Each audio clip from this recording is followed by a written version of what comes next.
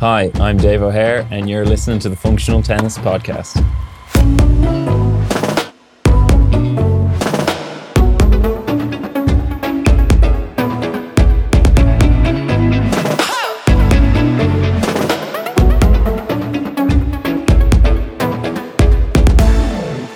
Welcome to episode 29 of the Functional Tennis Podcast. And funnily enough, we're speaking to 29-year-old Irishman Dave O'Hare. Dave was a top Irish junior. He went to university in the States at the University of Memphis, where he became number 3 ranked doubles player in the States, along with Joe Salisbury, who last year was ATP top 20 doubles player, along with getting to the ATP Tour Finals, where Dave and Joe worked together. Dave was also on the Irish Davis Cup team. He'd a stint as a pro doubles player. We got to about 120 in the world, and then injury made him stop. He began doing a bit of coaching, and he'd planned to go to New Zealand in 2019 to work over there, but he was there one night and he was called into action at the Aussie Open as a coach. And from there he had a magical year where he ended up coaching Rajiv Ram and Joe Salisbury at the ATP Tour Finals. It was an amazing year. Dave tells us all about his career, his tennis, how he got on coaching, and also plans for the future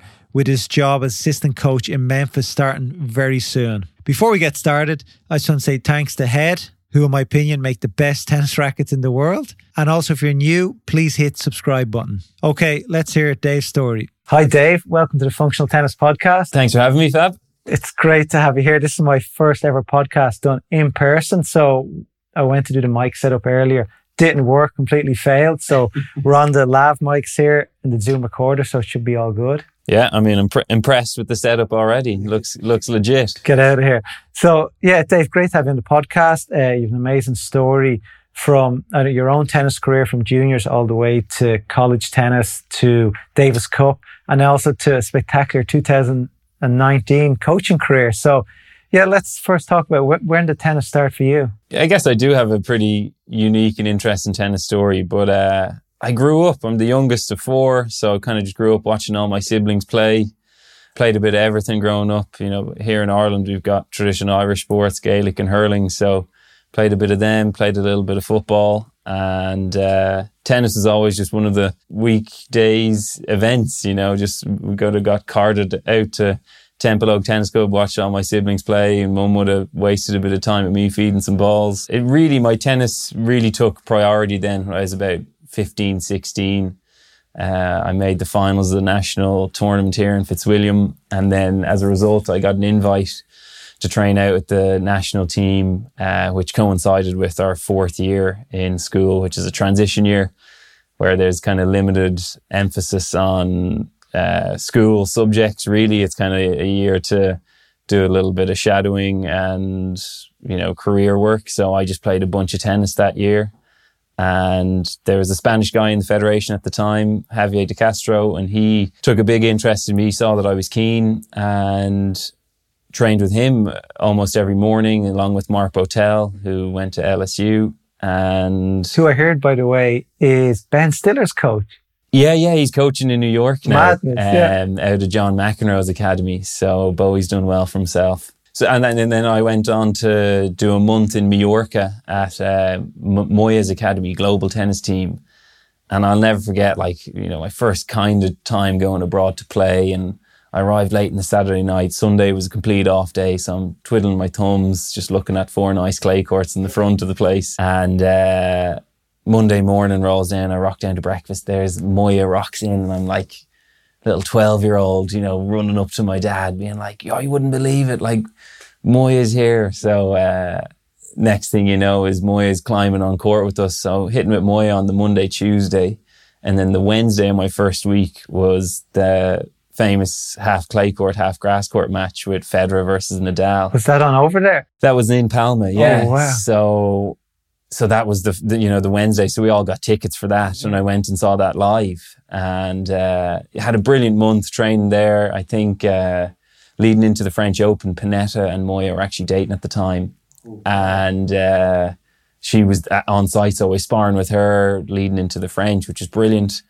And then got a bad wrist injury, and then I was out for a year. So came back, sat my leaving cert and did all my schoolwork, and then did a year in Belgium training, and then a couple college offers started to come in for me, where I then went on to Memphis, had 4 great years in college tennis, where I advise everyone to do. It was a brilliant time, just with the team atmosphere and everything like that. Just cut back a sec. We're just going to throw back a sec. Federer, Nadal, grass, and the clay. Yeah. How is that like? You see the video. I see the video is so famous on YouTube, but it looks so fake. Yeah, it was bizarre. It really was bizarre, and it was gas because, you know, obviously Nadal's meticulous with taking on and off his shoes, so that he's changing shoes every other, you know, change of ends. So like, it was a real kind of show. It wasn't like a real kind of tennis battle, you know. It was just for the fans and the sponsors, and if there was charities involved or whatever. And that it wasn't like a great display of tennis, but it was quirky idea, to be fair. It's probably one of the most famous YouTube videos out there. Is it? Yeah. It's up there anyway. Tennis-wise. Not the most, but tennis-wise. Yeah, it probably is. If I put it up in functional tennis, it does quite well, but I haven't put it up in ages now. Okay. I think the quality is not great. It's been uploaded so many times, these things deteriorate. Okay. But so going on to Memphis. So you spent 4 years at Memphis, 4 good years. 4 good years, yeah. We had a brilliant team there, and just loved the college environment, the team aspect, that you don't really get exposed to as a individual tennis player. Quickly, I had a doubles partner, Joe Salisbury, who's done really well for himself now this past year. And we were freshmen, roomed together in the dorms, and, you know, quickly kind of established ourselves as a good team over in the collegiate rankings, and then our highest ranking was 3 in the country. So and then made some NCAA appearances, and that's where my kind of love for doubles, because in the college system over in the States, it's a quick fire set. It's just an 8-game pro set, and there's a load of high energy. You win 2 out of the 3 matches in order to get one point, and then you play 6 singles flat out. So you kind of clinch the first team to 4, and it's hard not to really love that environment. You know, it's so fast paced. There's so much going on. You've kind of got 6 of your best mates lined up on the courts, and, you know, you're just so fully bought into like a team win that you can kind of, you know, shed the expectations on yourself. And, you know, even if, you know, you're not having a good day, you can still help a teammate maybe on the 3rd court, you know, and compliment him, and just try and battle through your match and stay out there as long as you can if you're having a bad day. It's more like you're part of a soccer team, not a tennis match. Like, it must be so different I'm not sure exactly your singles career on the ATP tour, but it must be so different to be on the tour. It's you and one guy. You don't have a team around you. Yeah, exactly. I mean, I think that was a big shock to me, you know, when you I wasn't even really fully thinking I was ever going to play pro tennis. Yeah, I was pretty much my senior year. Joe and I got ranked 3 in the country. Well, you did play the Bryan brothers though. What year was that in? That was 2014. So that was my last year. And the only reason we got that, probably I got a late call up to the Irish Davis Cup team back in February 2014. So that was like 2.5, 3 weeks ahead of the ATP in Memphis. Play my first Davis Cup match against Max Mirny and Alexander Burry. So played against these two. Obviously no ATP points. You know, we were getting absolutely slaughtered in the media. Who'd you play dubs with? I played with Kluski. Oh, I played with James Kluski. Okay, who's been mentioned here many times. We were getting murdered, thinking like we pretty inexperienced team. John Morrissey and Daniel Glancy were our singles player. So we were missing kind of the likes of McGee, Niall and Sorensen. Yeah.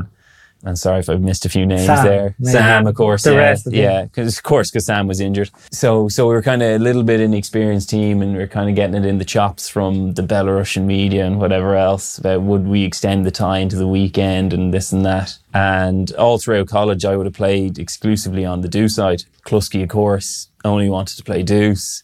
So I was kind of lumped on the ad, and yeah, was happy to do it. And played honestly the match of my life, but had an epic story getting there between cancelled flights and bags not arriving and all sorts of carry on. You know, literally on the Thursday, that was when my rackets arrived, and I would have been pretty anal about having my rackets, and they were weighted up my way and all that kind of stuff. So all things considered, I managed to face a little bit of adversity just in the demons I created in my own head.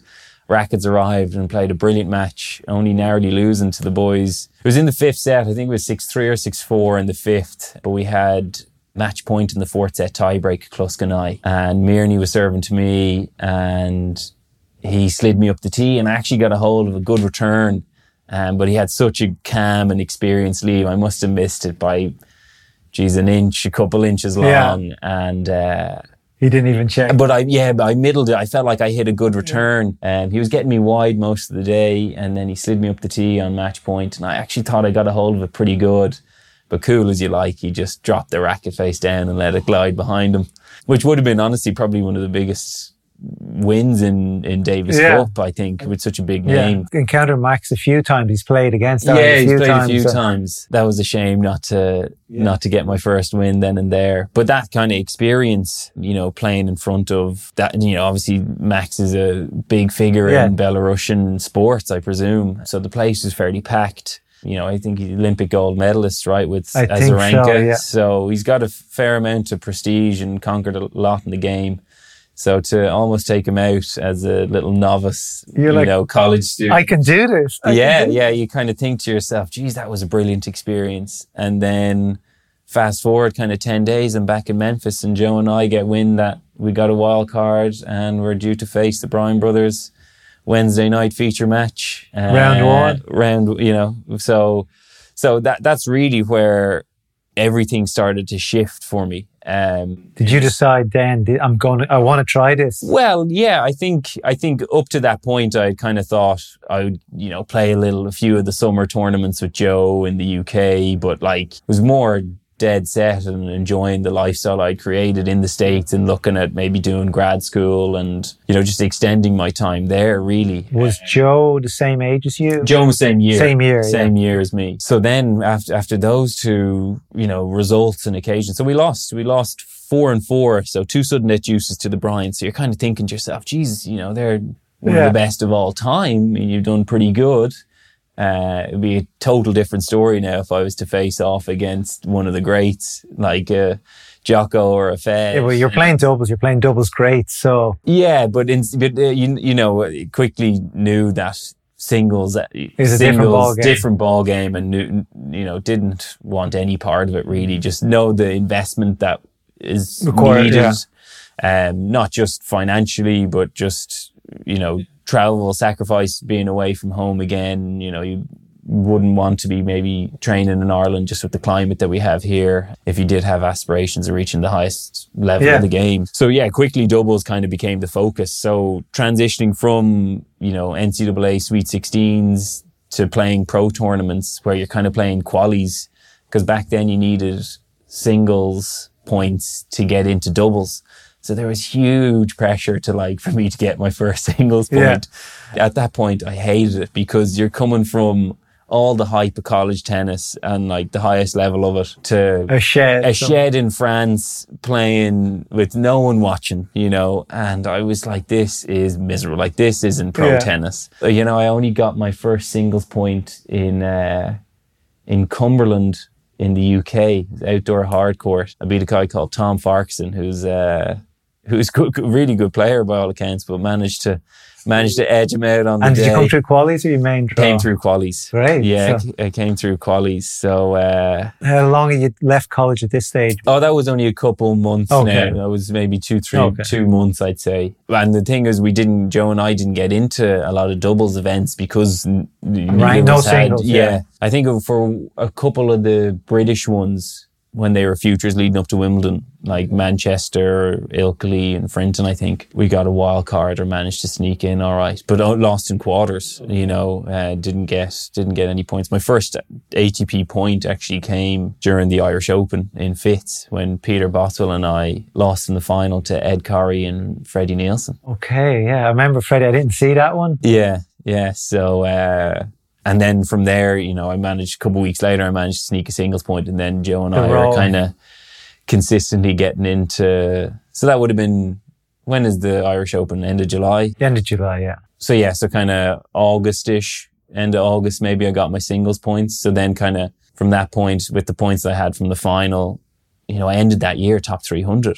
So This in doubles. This is in doubles, yeah. So this is 2014. Okay, that's a good start. So yeah, got off to a really good rolling start with Joe. And then 2015 I played a good stint with Joe, and then he got injured with this kind of like chronic fatigue syndrome, so he was sidelined for a good bit, and that's when I kind of teamed up a little bit with Kluski, play more of the challengers because my ranking was kind of 280-ish and inside. And what was Kluski about that? About 200? He would have been like hundreds. Like he wouldn't have been far off his high. He would have been top 200. He would have been 160 maybe or something like that. So we've been in with some chatty. So it was great to travel with him. He was a bit of a seasoned vet now at the Dubs at this point, and just a great character. Yeah, he knows everybody. They knows all know everyone. Him. Yeah, and they all know him. He's the gentle giant. So it was really good to have a bit of experience traveling with him. And then we obviously continued to play Davis Cup together, where we got some good results.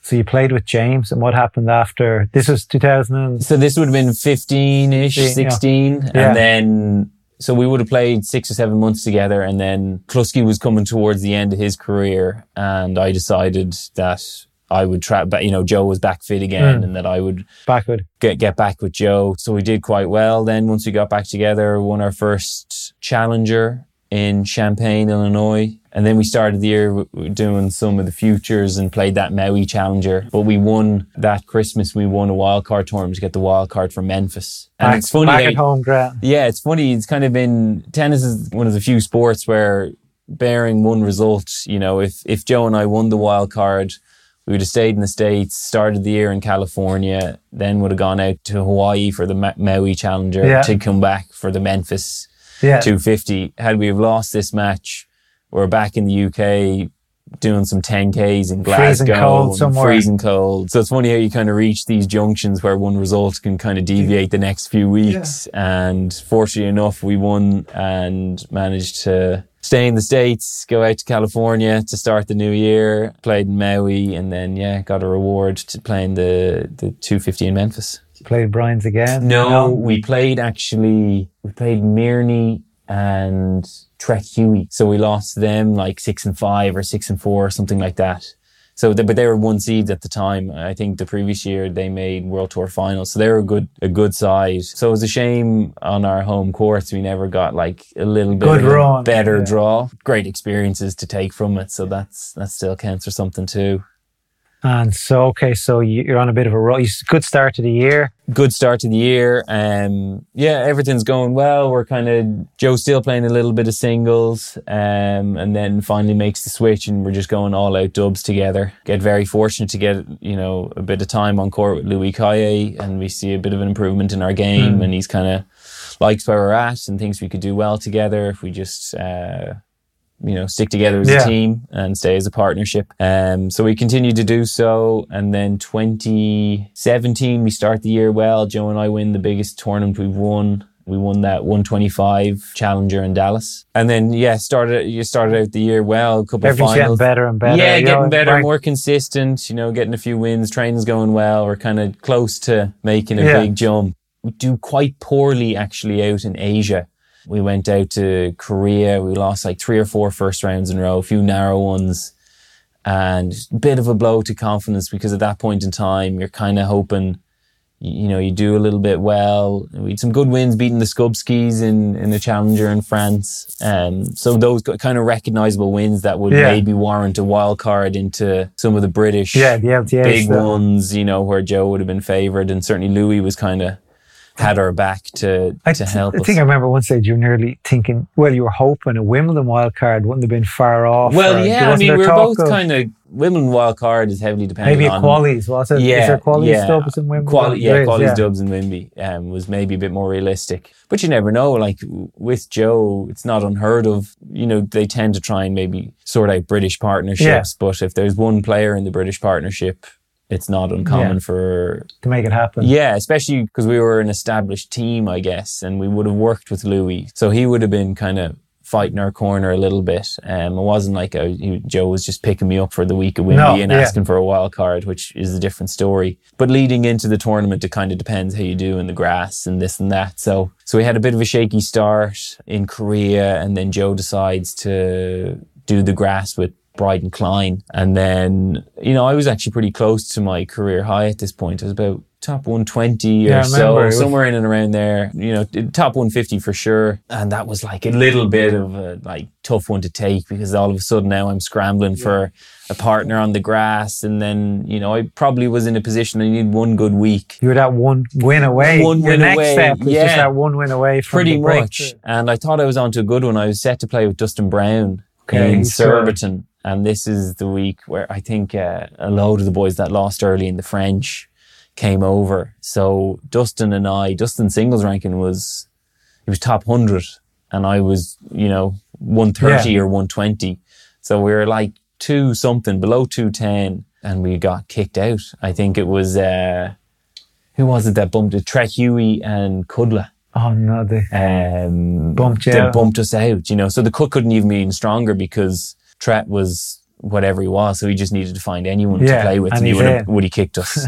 So that was a bit mad. And then the following week I was to play with Freddie Nielsen. What was after? I think maybe the Loughborough Challenger. And Freddie didn't get into singles qualifying in Surbiton, so then decided to go and play a futures elsewhere. So that kind of left me with 2 barren weeks going into Wimby. Nothing's going my way. No one to play with. So this is 2017. And then Luke Bambridge is of a similar vein. Didn't get much joy. And then was like, listen, why don't we just go and play in the States? Play a couple of futures in the Challenger. So we did. We played a Challenger, Kansas, I think. Yeah, played a Challenger in Kansas, won it. Or futures in Kansas, won it. And then play Winnetka Challenger, win that.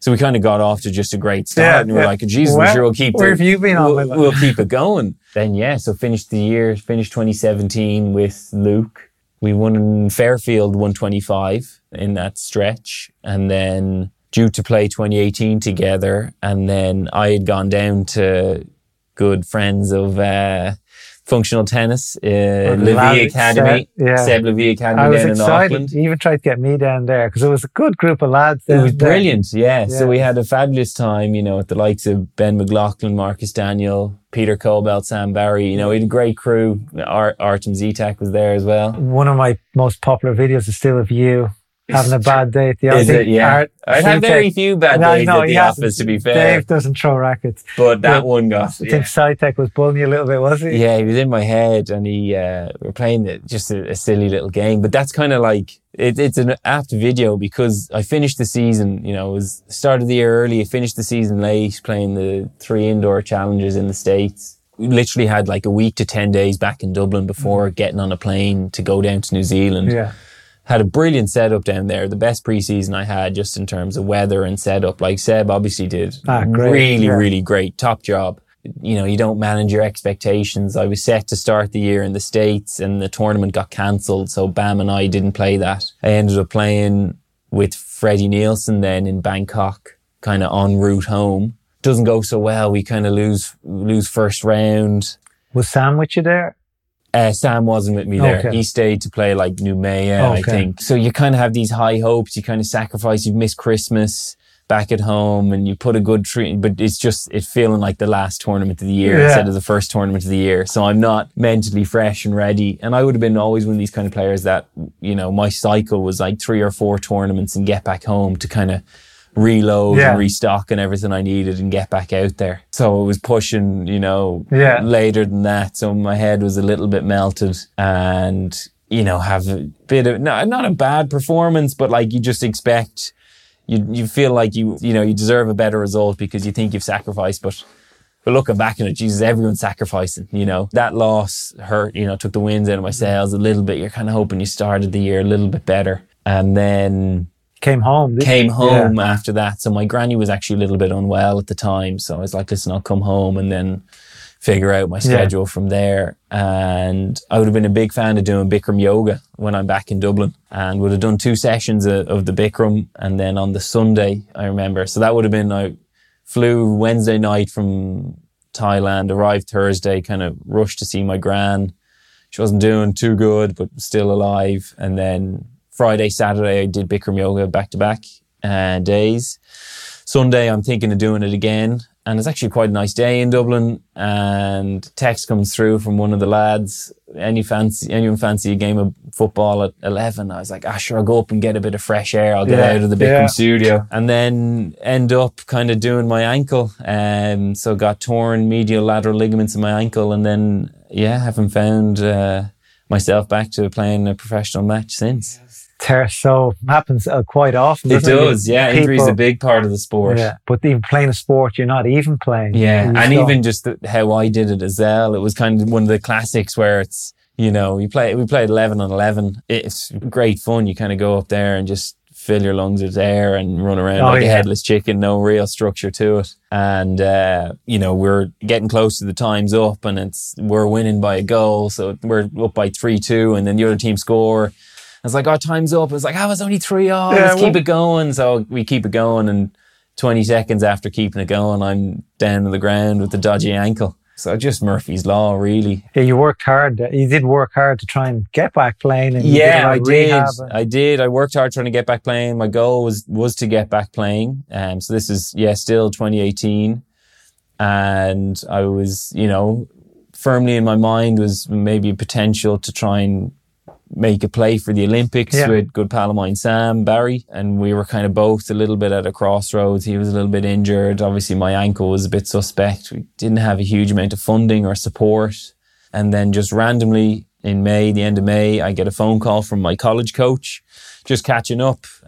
He's asking me how the recovery's going. I'm kind of like all positive and, do this and that and try and make a play for the Olympics. That's the goal. And he's like, okay, brilliant. And I'm asking about, what's the plan for his summer? Is he taking time off? And, what's the game plan? And what are Chris's movements, the assistant coach? And Chris was looking like he was going to move on from Memphis. So, even at the time, you're kind of used to, as a tennis player, the easy decision being the wrong decision. It made total sense for me to jump at the... I think that's life in general, though. Is it? Yeah. Well, so I didn't jump at it straight away. And, obviously kind of little ring let off in the head where you're kind of, this is a chance. Maybe you should take it. So I'm thinking about it over the weekend, but our phone call gets cut short, my coach and I shoot him a message and I'm just like, listen, great talking to you. Let me know, keep me updated. Obviously, did he I'm offer interested. you a job? No. He didn't even push it on me. Kind of just clicked in my head where I was like, after, our phone call got cut short, I'm like, listen, let me know, keep me updated with Chris's movements.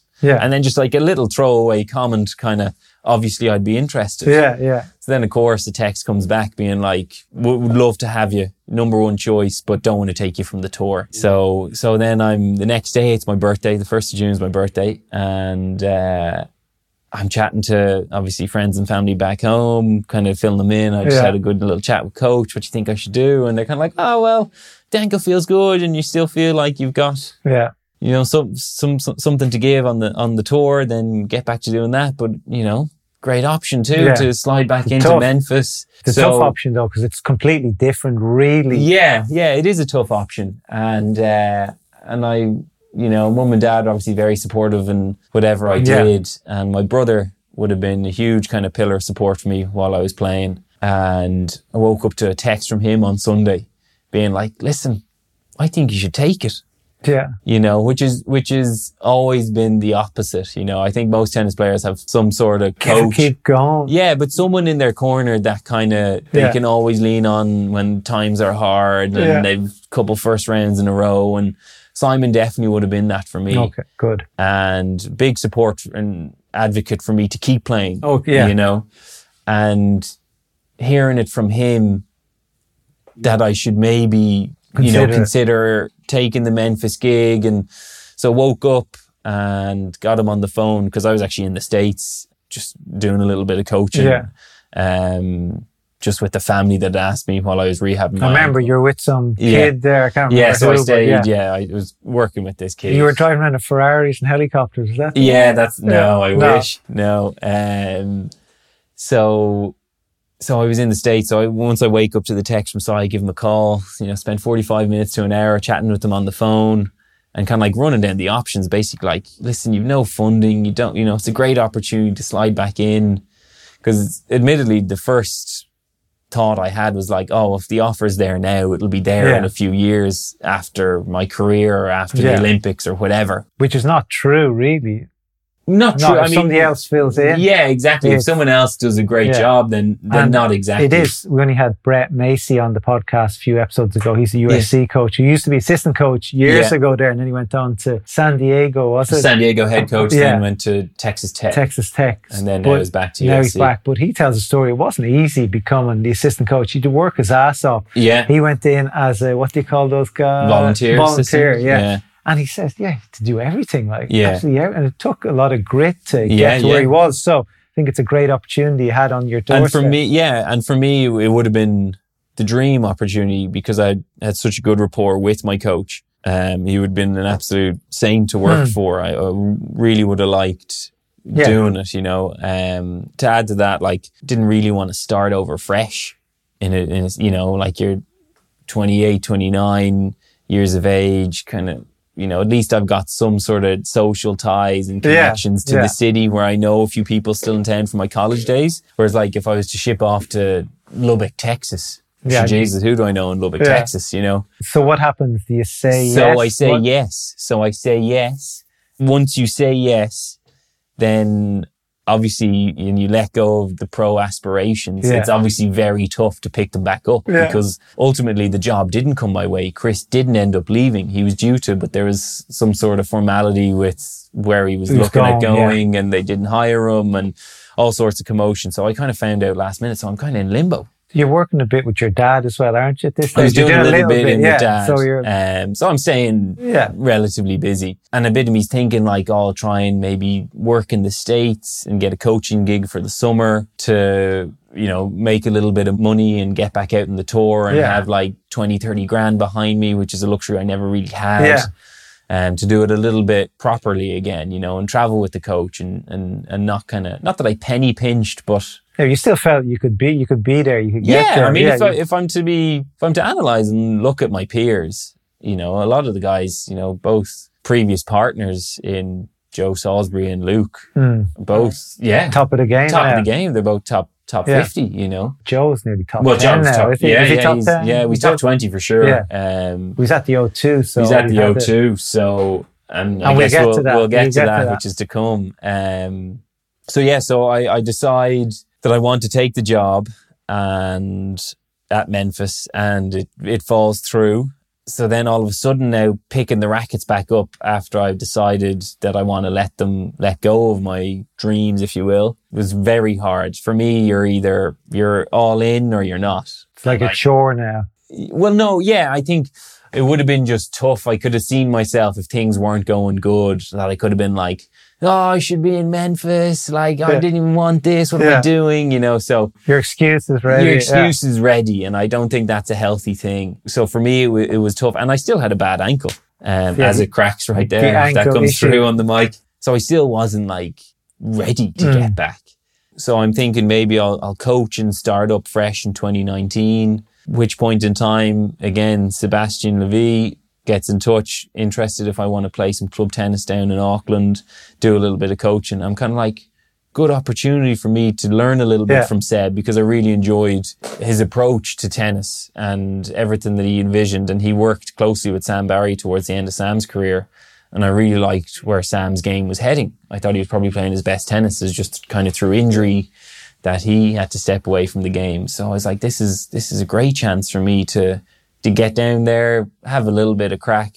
And the ankle's still not great because just right now, remember, I know it was a bit before that because you went away. We played a doubles match in August. Yeah. We played with James Sculhill. Yeah. And you were covering the whole court with 1 foot. Really. The ankle. This guy, how does he do it? You're putting yourself through pain. So I could tell it still wasn't good. I mean, I had the ankle brace up and I remember that was Lansdowne. I played singles the day before and had kind of tweaked it again. And what had happened with my ankle is just that the bone had kind of healed outside the capsule. So the tendons just weren't taut. So it could kind of slip in and out pretty freely. And it could take 18 months for the ligaments to kind of gain their strength again. So I wasn't fully fit, but had the ankle brace on and went down and actually really enjoyed my tennis again down there and enjoyed the coaching. When was this now? So this would have been kind of October, November, December 2018. And then you came back to Dublin. So then I came back to Dublin for Christmas because my brother was getting married. And then the kids and the families that I'd worked with down in Auckland were like, oh, would you come back up and finish out the rest of the Kiwi summer? And I was like, sure, nothing better to be doing. Yeah, I may as well. I think I was in talks with you and I was like, Dave, I'm going to the Aussie Open. Yeah. Can you get some players, sort me out with passes here? And you're like, oh, see, it's a tough gig. Tough gig. I was told that Aussie Open, I mentioned this in the podcast before, that, it's the easiest one. But every player has family there, ex-girlfriend, or friends, or somebody, or ex-boyfriend. You're like, I was told this was the easiest. Yeah. Anyway, it wasn't. But you'd be surprised, like, just in terms of accreditations and tickets, like, the guys actually don't get a huge amount, like, by any means. I was surprised, from my experience on the tour this past year. But so I end up going down to New Zealand. Yeah, almost today's the 7th of Jan. Yeah, almost to the day. I went back down to Auckland and literally spent a night in Auckland, and Luke Bambridge had got in touch. Couldn't believe that I was in Auckland and offered to fly me up to Melbourne for my first kind of coaching gig on the tour at the Australian Open.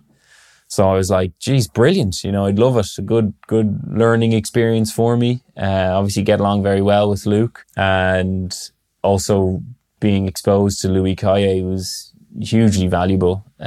He's world class. So to kind of get to pick his brain on occasion. Louis Caillé is a famous Canadian coach who works for the LTA. Yeah. And he's obviously turned into a double strategy specialist. Yeah. And he works with all the English players. Yeah. So he's so my role kind of anyone's role once kind of traveling with the Brit, if you're involved in doubles, is Louis effectively kind of like consultant head coach.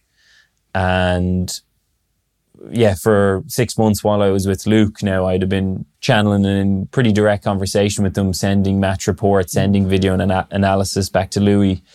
And, we would have kind of continued the communication and, Luke's development and what he needed to work on and what to emphasize and this and that. So I got to know Louis obviously much better, knew him as a player from when I was playing with Joe. We would have had maybe 10 or so sessions with them, throughout our career, and got along really well with them then. And then now as a coach, kind of reiterating the information from the sidelines of what I saw from Luke. You learn. I remember down there, you were like, actually, you had the charts when the matches. You're like, how do I actually do that? You're the charting. Also, you were just straight in. You were thrown in the deep end. And it's. Let me tell you, it's very thorough how they do it. So I was definitely put in the deep end. But really enjoyed, a great learning curve for me. So I spent the year, obviously first coaching gig was at the Australian Open, which is a fantastic place to start.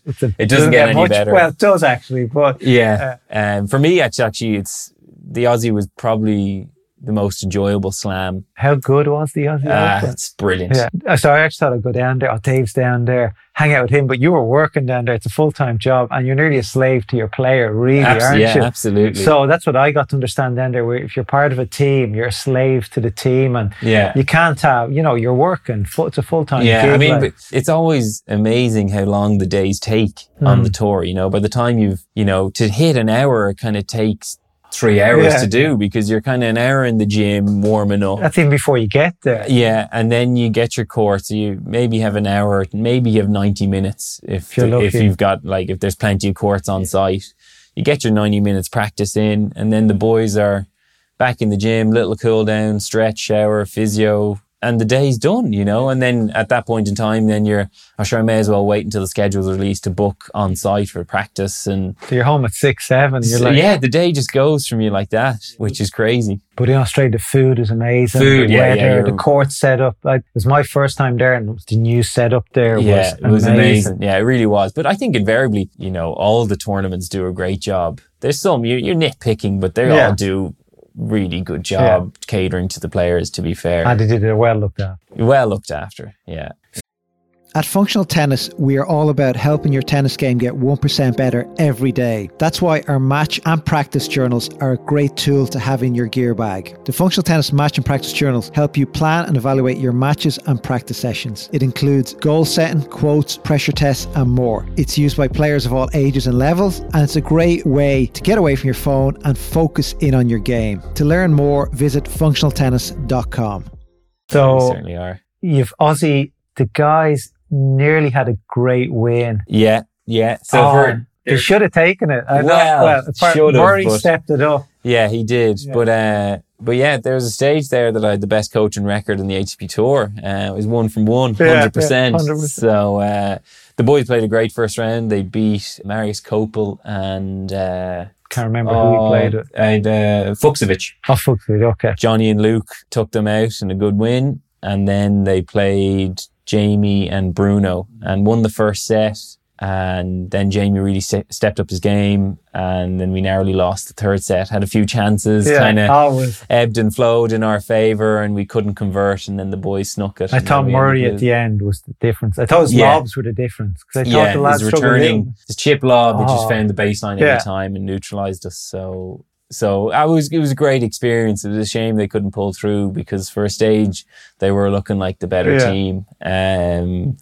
But yeah, my 100% record had to come and go like that. 50% isn't bad, sure. Still 50 is not bad. I think if you're doing over 50, you're doing well. Yeah. So you do the Aussie Open. Where to next? After Australia, I actually go back to New Zealand, because I kind of had commitments with some of the families. So I did another 2-3 weeks there. And then I believe New York. So we did New York Open. The guys lost quarters. Then we did Rio 500.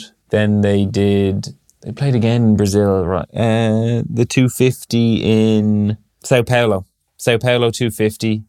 Then came home, and then, geez, the list is long. Yeah. But yeah, I basically followed Luke until Wimbledon. And did Luke play with Johnny O'Mara for the whole campaign? For the whole campaign, yeah. Okay. Question before I move on. You're at all these tournaments here, the best tournaments in the world, the highest level. Did a bit of you want to still be playing out there? Is there any of that? Of course, you see... I definitely think I went on a pretty personal journey with the injury and kind of letting go of being a tennis player. And of course, it's a game I love, clearly, if I'm still involved in it. And would you like to be playing on centre courts? Well, there's one, would you like playing? But two, you're thinking, look, sort of ankle out, and it could be me out there. Yeah, of course. Yeah. It could be me. And I do think if I had the persistence to keep going another little bit, even by the time I sacked it in, I was only 20 spots from my career high. It's kind of funny to think that you worked all this length of time, and then you get a little knock and you kind of bow out. Definitely not as glamorous as it seems, Being a coach? Well, no, just even being a player. Okay. It's kind of like the fun of it. I think Joe would openly admit that the fun of it is kind of at the challenger, the futures and challengers level, where there's a bit more camaraderie, amongst the guys. And it doubles is a different story, but it's very much a business. I see. At the top end. Is it? I do see the few terms I was at, the English guys, at least they hang around. There's a bit, I notice that they don't overdo it. Yeah. But there seems to be a bit of camaraderie between either your own team or between nations. That is true. But in terms of a lot of people start playing tennis for the enjoyment of it. And then now at the top level, it's a job then. True, yeah. It's a job, and I hope Joe doesn't mind me saying, but it's a job that Joe almost struggled with at times, even though he had a brilliant career to date. But it's like the enjoyment leaves it, and then it becomes it's pressure. It's pressure and perform, and there's money at stake and all this kind of stuff. And for me, knowing my kind of humble background in tennis, this is a cop-out. And sorry to go deep. Deep is good. But maybe this is a cop-out from my own mindset. But should I be proud of my tennis journey? And I am. But it took me a long time to realize that I am.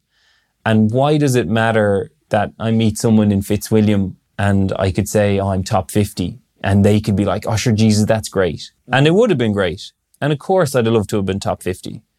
But for my own personal journey, and everything that I've achieved, my best was 117 on pretty minimal means. So I should be deeply proud of everything that I achieved. And you're kind of you did it quite quick as well. And I did it quite quick. Yeah. I mean, within reason. Oh, you did? Yeah, I did. 3-4 year span, I suppose. So I should be innately proud of that. And while I was playing, I never was. You're 117, you're like, oh, sure, there's 116 lads ahead of me. Yeah, Y is X, 80. And I never took the time to really be grateful for what I'd achieved in the game, because whatever I achieved quickly became like, it's the past and I'm looking forward. And I think that's human nature. You know, once you've conquered whatever it is, getting your first ATP point, you know, I know I was incredibly nervous going for that. And then once you achieve it, then you think nothing of it and it's just routine. So, of course, I'd have loved, you know, I think I really would have had a decadent career. My one regret is not making a slam. It'd be nice to have a slam appearance in the repertoire, as it were. And unfortunately, that's just not the way it's played out, and that's the way it is. But I look back on it and I am now much more proud. And in a way, this is again back to the cop-out, it's kind of like innately mine. You know, no one really knows what it took to get to 117 and how close I was to being top 50, top 80, whatever my, you know, would I have been infinitely happier if I had 2 digits beside my career high instead of 3? I don't really think so. Okay, of course, it would have been nice maybe to have a little bit more money in the bank account leaving the game. And, you know, of course, as you go up the levels, like... You nearly need single digits for that now. Yeah, but no, I know you do. Yeah. But in terms of just like, when you go up the levels, everything gets a little bit nicer. Yeah. You know, you're playing the 250s and you're getting better lunch at the courts and you're getting better X and Y, better hotel. Transport. But it's ultimately, it's all the same. Like this year I've been to some of the best cities in the world, but like, not really seen them. Like, it's the same stuff what I didn't enjoy about the Chally tour, about the travel and the week in, week out in the hotel beds. Okay, the breakfasts and the lunches and the hotels are a bit nicer, but ultimately it's the same. So I can't really say that I really miss it. Well, at least you got to see that side of things. And maybe it would be different had I not been exposed to the year that I've currently had. You know, you could be still. I could be thinking, those guys. Having the time I could be lives. looking at Joe, but because I'm still so close to them, like I know that it's not all it's cracked out to be, as well. And I saw it firsthand, which obviously helps. Yeah. So tell me, you get to the summertime. So summertime comes and finished the grass, which was a brilliant experience. Really enjoyed my first Wimbledon. Johnny and Luke had split. I was still set to kind of travel with Luke, and Luke was playing world team tennis and Joe was to be playing world team tennis. And Rajiv Ram took me aside actually during Queen's and just asked me what my next few weeks were looking like and what you're planning on doing. I was like, I've not got much planned. Bam's got... What's Rajiv's ranking at this time? Him and Joe just made... They were top 20. Right? Yeah, I mean, they were heavily just in the race. Just so people won't know, like... Yeah, so, I mean, at the time, they were like 6 or 7 in the race to the O2. So Rajiv would have been still top 20. Okay, yeah. Okay, so you have a top 20 guy. So I have a top 20 guy what do you do? Asking me what are my plans are for these, certain weeks. He's looking for maybe the week of Atlanta and Washington. I'm like, listen, I'm around to kind of, there's a little bit of confusion between Bam and I. I'm pretty transparent with Luke, telling him that Rajiv's asked me, would you mind? And he's very blasé. And I guess the mix up was that he was fine with me doing it during the weeks of World Team Tennis. So there's a bit of crossover then when in the coming days it looks like Rajiv doesn't want to do Atlanta anymore because Joe has now bowed out of World Team Tennis and the team are going to play Washington together. Originally it was supposed to be Rajiv and Jamie Murray playing Washington together, and if I tag along for Atlanta, Washington. So I was like, brilliant. So then Joe bows out, Rajiv calls, maybe we might do a bit of training, a couple of days leading into Washington instead of Atlanta. And, like I've cleared it with Joe. Joe was, to be fair to Joe, Joe was a little bit apprehensive because he didn't want it to seem that he was taking me from Luke. Okay. So there's a bit of politics involved. Well, they're a close-knit family, the Brits. They are. So Joe was a touch apprehensive and wanted to make sure things had cleared up with Luke. And Rajiv was like, would you do Washington, then Montreal and Cincinnati? And I'm like, well, that looks great for my CV. I'm sure Luke would understand if it's an extra 2 weeks, but I'm doing Montreal and Cincy because at this point in time, I'm still looking to get a visa sorted for the States. It's after Wimbledon, I had heard that the assistant coach was had left Memphis. Okay. He'd fully left. He'd signed and sealed with Florida State now, and Memphis were openly looking. You knew January 2020, my job would hopefully be in the US. Assistant coach at Memphis. So when Rajiv took me aside during Queens, he was like, what's your plan long term? I was like, listen, I'm going to be on the tour until the end of the year, but most likely January I'm going to be heading to Memphis. So he's like, okay, good to know. So then, so flash forward, maybe I stepped on Luke's toes and hurt him a little bit with doing Montreal and Cincinnati, which we're fine with now, but at the time, and I understand. And equally he realizes that it was a great opportunity for me. So I think as a friend, Luke would have been like, of course you have to take it, but then as a player coach, hurt by it, and understandably so, and maybe I could have handled it a little bit better. But anyway, so I ended up doing the 3 weeks with the guys, and it went quite well. They made the semis in Montreal, lost narrowly to Marcel and Horacio Zeballos. And then, follow them through then until the US Open. They want to keep me on until the US. Great. And again, they lose to Granollers and Zeballos in the US in the third round, which is really high level tennis. And you look back on Joe and Rajiv's kind of career, or, well, I guess you could say career because they only played together since starting last year. So as a team, like they lost so many narrow ones. I think in Australia they were set up 5-4 serving against Mahou Herbert in Australia, and they won it. Their match the first match to go to 12-all in the fifth set in Wimbledon, where they lose to Continent Peers. And then this match, they lose 7-6 in the third to Granollers, Zeballos, who obviously go on to then lose in the final. So they were very much on the, knocking on the door to be challenging for slams. And I do think that this year they will contend for slams and have a great chance of winning a slam. So the US Open goes well, and then they want to keep me on for the Asian swing and finish out the year with them. So I do so, and they kind of stay in the race, and it's kind of down to the wire. And was it down? It was down to the wire. Well, I mean, going into Paris, there was a match they lost in Shanghai. They lost 18-16 to Mahou, Roger Vass. And that would have got them in. And that would have been a big help. I think it's like 180 points for losing, and then 100 or 300 for if they won that match. So that would have been a big swing and kind of jumped them up 2 places. So they kind of remained 6-7 on the list going into Paris. And then they won Vienna, which was a big help. And that kind of bumped them up to like 5-6. But you still never really know what might happen. They were kind of clustered together, and still you never know. So then ultimately in Paris, we got confirmation. I was in Paris with them.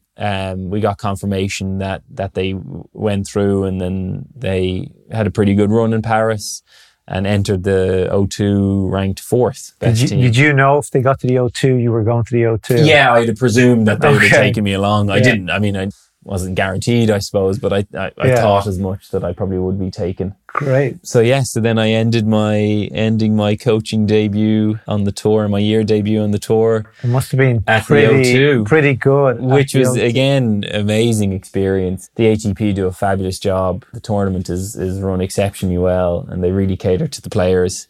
It's not every day you get to take the boat down the Thames to the O2. Yeah. But it's funny, like even as special as that is, like towards the end of the week, it's still a commute. Get me out of here. And it's amazing.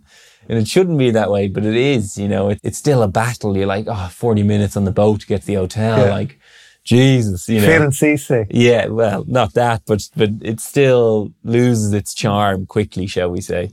Tell me, one thing I'm just thinking now is, what do you actually do as a doubles coach? So there's a fair amount involved. So a lot of the time I would have done individual sessions with the guys, just because they both got different skill sets and require kind of different practices. Now, if they had a team practice, or if they, a day or two before a match, then we generally get a team practice in. But I'd be tracking all the time exactly what they're doing. There's a huge amount of stats that go into it because it's just a more controlled environment to singles. So a lot of video analysis, a lot of charting, of our matches, our opponents. What software do you use for video analysis? Is there ATP Tour videos? So some of the tournaments provide that. The LTA use Dartfish. Okay. So we would use Dartfish. I use a lot of Dartfish for scouting the opponents, and it's a brilliant tool. And through Dartfish analysis, then the LTA have this other stats guy that generate another kind of layout, and which is fascinating. So a lot of it would have been kind of that, just watching matches, preparing for opponents, and then just tracking, just make sure that what I think is going to be relevant in the coming match gets addressed in practice. And then it's just, you'd be surprised how just kind of, they're humans and they forget. And a lot of the coaching is just basic. It really is. And a lot of it, which I kind of found out later on, is just kind of, it's like there's a time and a place to say it. You sometimes have to bite your tongue. Not bite your tongue, but just you want to feel like you're valuable and an asset. Yeah. But sometimes you can talk way too much, and it's not required. And both, Luke was a dream to work with, as were Rajiv and Joe. Highly coachable, highly motivated individuals, and they were a dream. When you work part as a team, working for Ram, but were you working with Joe? Oh yeah, but I was both their coach. There's never a case where there's two coaches. It can happen, but I was very much just their traveling coach. That being said, the week of Cincinnati, Rajiv had his long-term coach, who's based in Indianapolis, was there with him. But that being said, I was still running the session. He was just on court, just watching Rajiv, but I was still with both of them. So it sounds like obviously the career was really interesting, and then from a night in New Zealand to the ATP Tour Finals is pretty good. And it goes back to my point of just like how, that way, if we won that tournament in Memphis, how the rest of my year looked like, or my coming few weeks was chally ATP, or if I lost the match, it was like 10Ks Futures in Glasgow, London. and in a that's freezing. Just crazy, isn't it? So it's funny, and that's almost how I feel about my coaching career. It kind of just like stumbled into this amazing situation. I think you did the right thing, just going with it, and it worked out great. It worked out really well. What are your main learnings? Like, what did you learn from the pro game that you would have taught before was really complicated? Like, let's say there would have been something where you say, I'll never be able to do that, or stuff you didn't understand that is actually quite easy. Is there any stuff like that?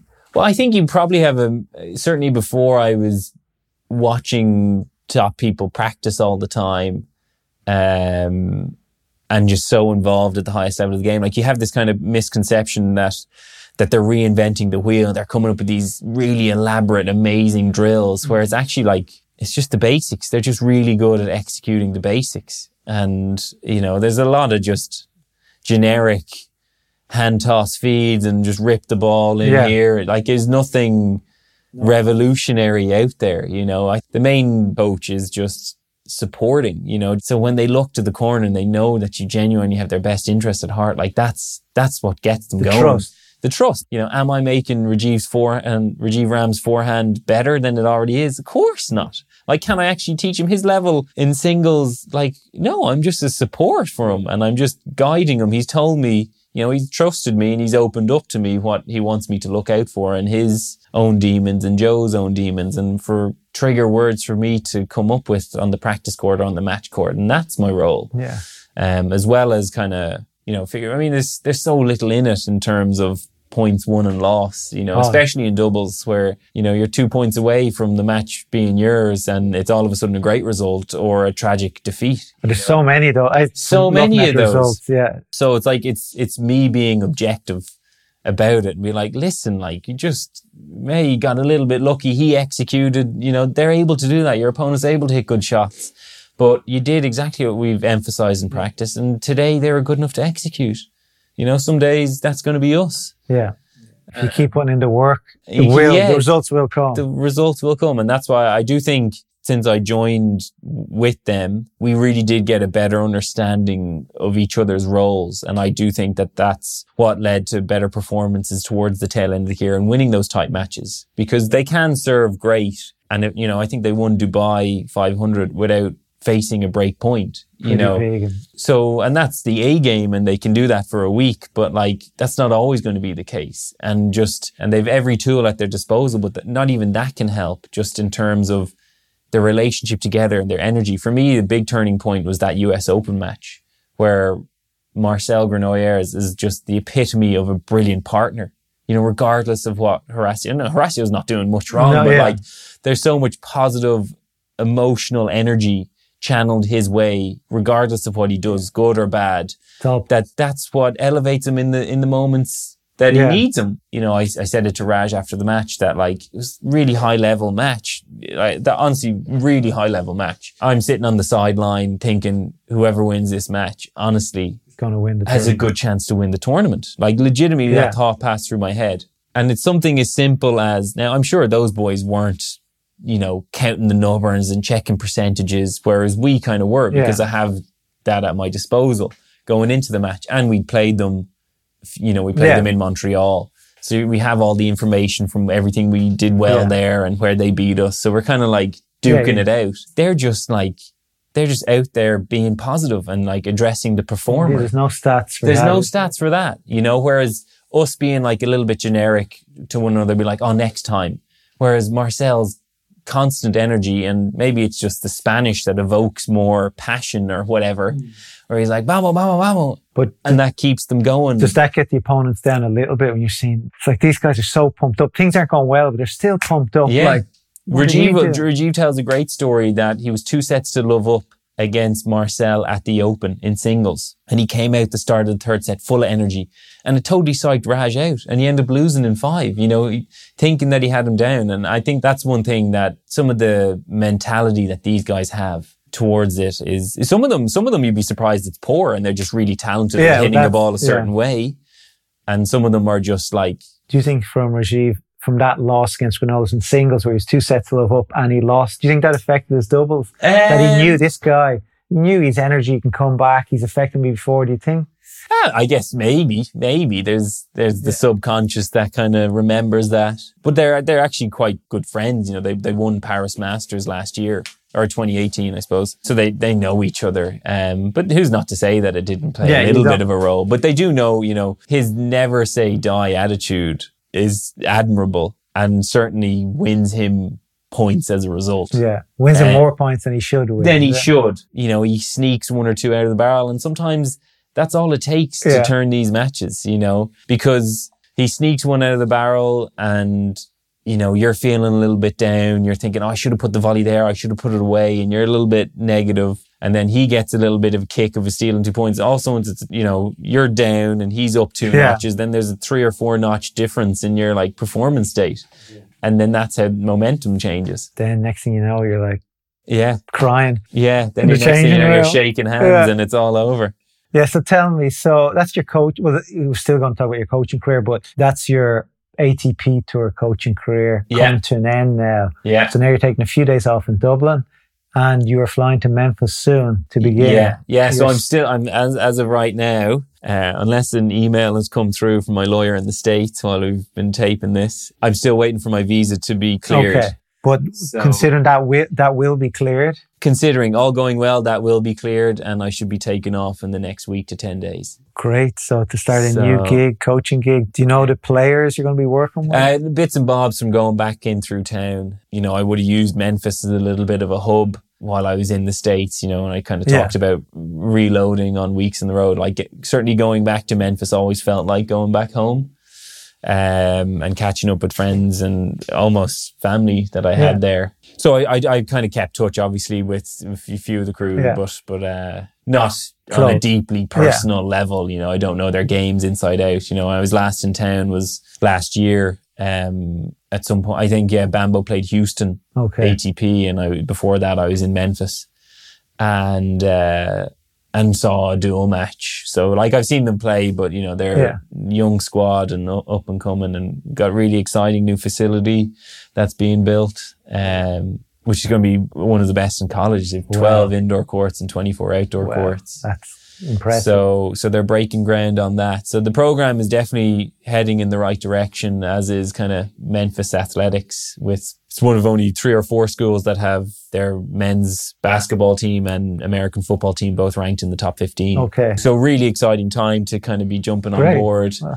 With this new facility in the pipeline. I think it's about 22 million that they've got raised for it already. So it looks fantastic. So yeah, hopefully that'll be a nice little recruiting tool. And yeah, I think it's a good sweet spot of tennis in the especially sense with those facilities over there. Yeah, exactly. Because there's bigger holes in the game. I think more than anything, now that I've kind of come back to Ireland and I'm watching some local tennis that's on display, like all I've done for the past year is watch like a lot of high level tennis, sometimes 3 or 4 matches a day, when scouting opponents and this and that. It really shows, decision making is at such a high level now that I've only watched that. When I get back to lower level tennis, you're kind of like, Jesus, what are they doing? Do you see like the terrible decision making at the lower level, at the junior level? Yeah. At the junior level in particular, but even at the low end at the high level, even decision making and just decision making can be really poor and suspect. I mean, more so from I feel out of place to comment on singles. I've not been involved. The same mentality though. The same mentality transfers to a degree, but even when you kind of correlate, because we're nitpicking 3 or 4 points a match to try and win in order to sway the match in our direction.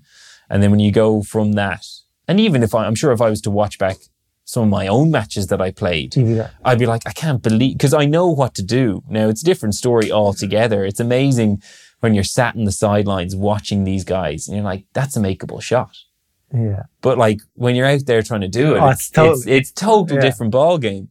And it's funny, even when you see tennis on TV, it looks like a completely different sport. It does look easy sometimes. It does look easy. The guys are just smoothing it up and down the middle, but they're, in real life, they're absolutely drumming it back and forth. TV definitely doesn't give the perception of speed. I think the best angles sometimes they show behind the court. Sometimes Amazon do that now, and it gives you better sense. Still not a perfect sense. No, far from it.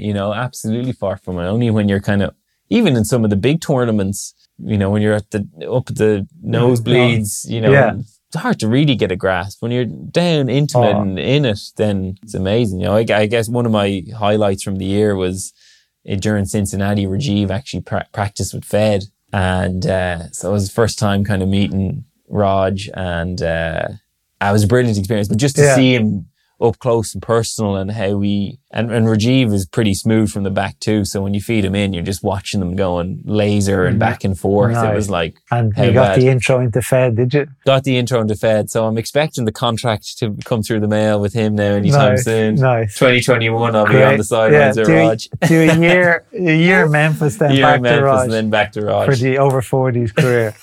But tell me, so we end this with 2 questions. What should a junior work on now? I know you say your work was all with doubles, but the mentality thing I think is the same. But what do you see that a junior could work on today that would make a difference at the top level, or give them a better chance against somebody else? One thing I think that I didn't do enough of was probably watch enough high-level tennis. I probably didn't watch enough top doubles to really understand. And I think it helps to have like that imagery in your head in your mind's eye of like what it should look like. I think then in the moment, if your mind can like trace back to that, then it becomes almost easier to execute. So watching high level tennis, now, I think in person or on TV? I think either. Okay. I think either. In person, probably better. And on the court tomorrow, what could they do? If they're going to listen to this today and tomorrow they're going out on court, what's one thing, be it singles or doubles, that they can work on that you think can make a big difference and they possibly don't work on it at the moment? I would say having a better mentality towards yourself. Often as tennis players, we're quite negative towards ourselves when we miss a shot. Whoever is listening to this, like, you're going to make errors and hit some double faults and hit some silly shots. That's going to happen in your next match. And so is Fed. And so's Fed. It's your own fault for how you react to that. It's the classic, what's in the past is past, focus on the present. But for me, I would say kind of analyze the mistake in the sense that, okay, where have I missed this? I've missed this long. Okay, well, what do I need to do on the next one in order to not miss it long. Okay. Maybe a little bit more spark on contact, accelerate on contact, or whatever maybe, but analyze the shot. You know, you fail to remain objective when you're out there as a tennis player. You kind of just see, too emotional. You just see it as an error, and that's not good enough. Well, find the solution. You know, don't just state the problem. Don't just state that you missed the ball long or you hit an error. Find the solution to that for the next one and going forward. And if you kind of adopt that mentality, well, you know, if you're getting 0.5% better every time you step out in court. Well, that's a lot. Adds up. If you're showing up every day. There's the famous Jack Nicklaus quote where he's on stage and he gets asked a question. He goes, Jack, so like, why did you 3-putt today or whenever last week at some famous tournament? He's like, oh, I didn't 3-putt. I've never 3-putted in my life. Yeah. He just refused to acknowledge that he actually did 3-putt. He just would not accept it. And that's just mentality there. Yeah. I think just resilience, just being your own best friend. You know, how often watched a younger brother or a teammate or whatever, you know, if you're so positive on the sidelines, well, we fail to be that positive impact to ourselves in the court. Yeah, I haven't heard that one before. Be your best friend. Be your own best friend, you know, be nice to yourself. And I think everyone's guilty of it. It's so easy. Oh, yeah. And that's one thing, if I were to go back playing, I think I would have a better perspective in that sense, to just kind of think a little bit bigger picture and not get caught up in the emotions of missing a ball. Like, does it really matter? Does it really matter, you know? And tell me, last question is, Winter League in Dublin starts in 2 or 3 weeks. Oh, does it? Yeah. What doubles drills can I do to one drill that we can do in team practice tomorrow morning? One thing I'd say is just practice match specific shots. So like a return. Or just like anything that you feel like you struggle with. I feel like, you know, when I'm watching, you know, I've done a little bit of coaching since I've been back in town, and I watch these kind of squads of these kids hitting. Yeah. Like, it's so lethargic and it's so unrealistic. It's like these warm-ups, like none of the shots correlate into a match. Okay.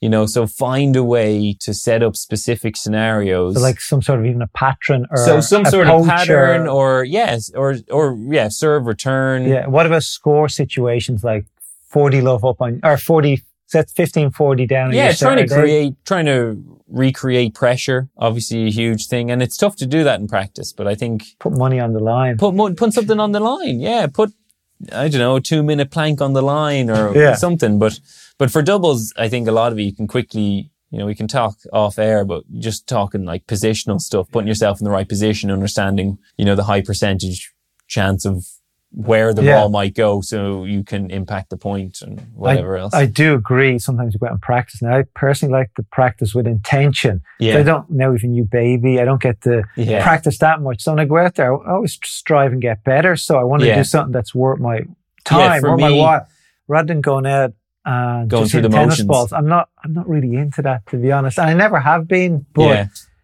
so for me, it's just going out with purpose. Practice with an intention is good. And I would, you know, I guess I'm trying to understand my own coaching philosophy. And I do think that quality over quantity is something that I want to bring to the table. Yeah. I don't think you necessarily have to do the 3-hour sessions. I think a lot of that can create bad habits. You know, if you're a bit more strategical and surgeon-like, you can get what needs to be done. I think often, maybe looking back in my career, I tried to get everything better in a session, and it's just not feasible. No. You know, pick one aspect of the game, pick one specific shot and master it. And that's all you have to do. You have to master a few shots and not be a jack of all trades. Yeah.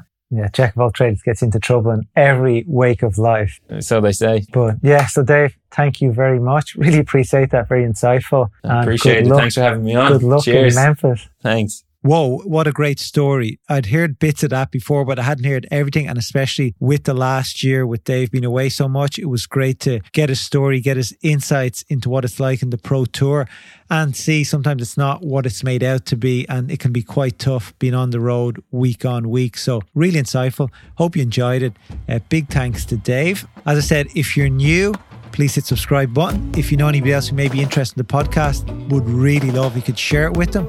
But other than that, I'll catch you here next week. And thanks to Head again. Bye.